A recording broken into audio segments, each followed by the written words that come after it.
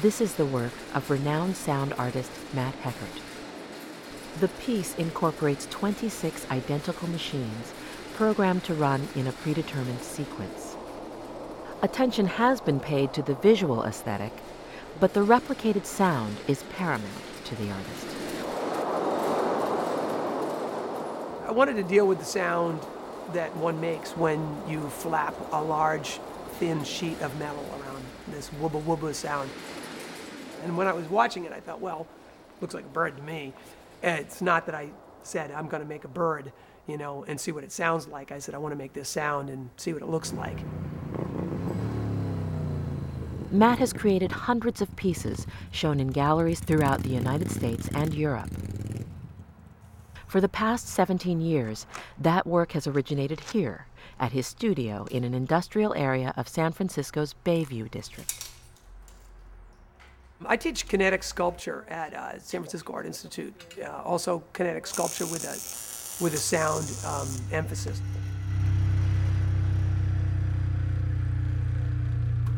I have several of these machines, and I call them resonators, make a resonant tone. But this little one, I just, I gave it this little pig name because it had this sort of like oinky sound to it.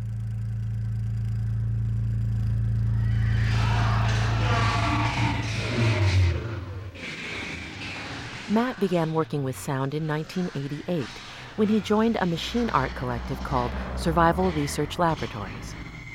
Survival Research Laboratories is probably the premier mechanical arts group in the country. I mean, they're the ones that started it all, the ones that laid the groundwork for things like Robot Wars to come into existence. I started to work mainly under the pretense of providing soundtracks for the performances.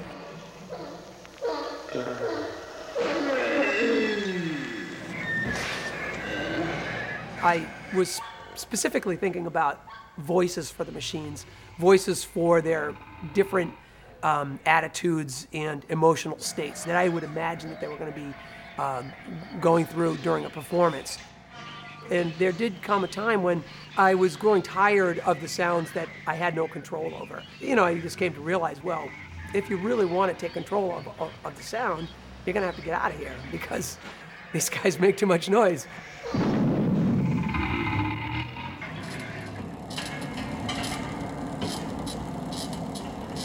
After leaving SRL, Matt focused exclusively on giving voice to machines.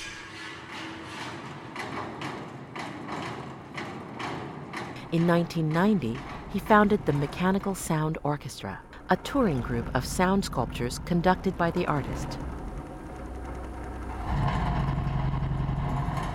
The Mechanical Sound Orchestra is a group of machines that were designed almost entirely for the sounds that they would produce. The atmosphere that I always wanted to create was that they would be able to mingle in amongst the instruments, amongst the machines. One thing I could imagine them feeling is that they had maybe been shrunk down and fell inside of a watch or something. These things are clicking and clacking going on around them. Or they're in some industrial processing facility. The last Mechanical Sound Orchestra performance occurred in Lithuania in 1999. Since then, Matt has focused on building installations for galleries. Back at his shop in Bayview, Matt is preparing two pieces that will debut at Catherine Clark Gallery in less than a week. My aesthetic, I suppose, has been refined to some extent. I'm always looking for new actions and motions, and I have a much greater appreciation for very simple things in a lot of ways. In this thing, I was always thinking about the possibility of there being a sort of fencing action, although there was never a jab, there's only this circling. You know really what I'm thinking more? Praying mantis. Oh, praying mantis. Embarrassing. It's like more mantis-like than a fencer. Oh well. Matt has already fabricated parts for another piece he calls Rotifiers, an installation of 6 identical machines operating side by side that together create a densely layered and complex bed of sound. an effect that characterizes much of his recent work. Let's do it. The day we had to head down to the gallery, it's just a regular show day. It's just like hitting the road always, even though it's a short little trip downtown.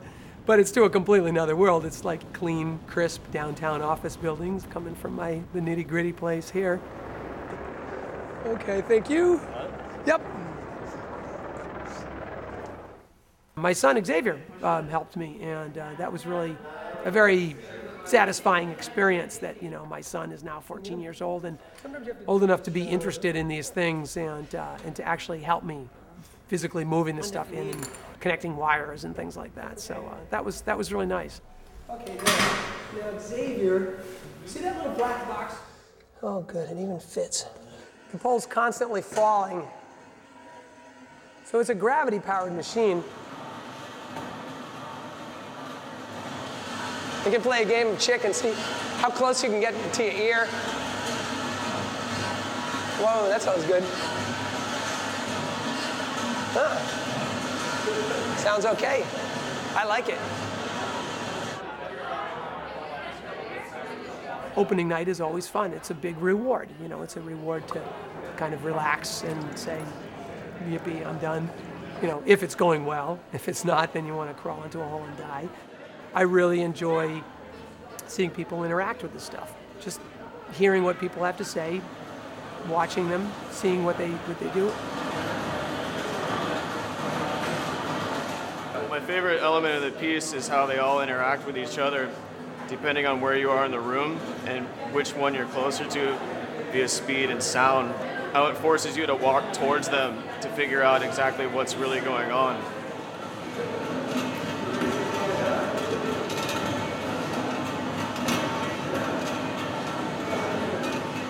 Reminds me of the rumble you get when you're waiting for a train in a subway or something. There's sort of that sound that starts coming down the tracks and sound that starts coming down the tube. So I like that sort of sense of anticipation that you get with it too.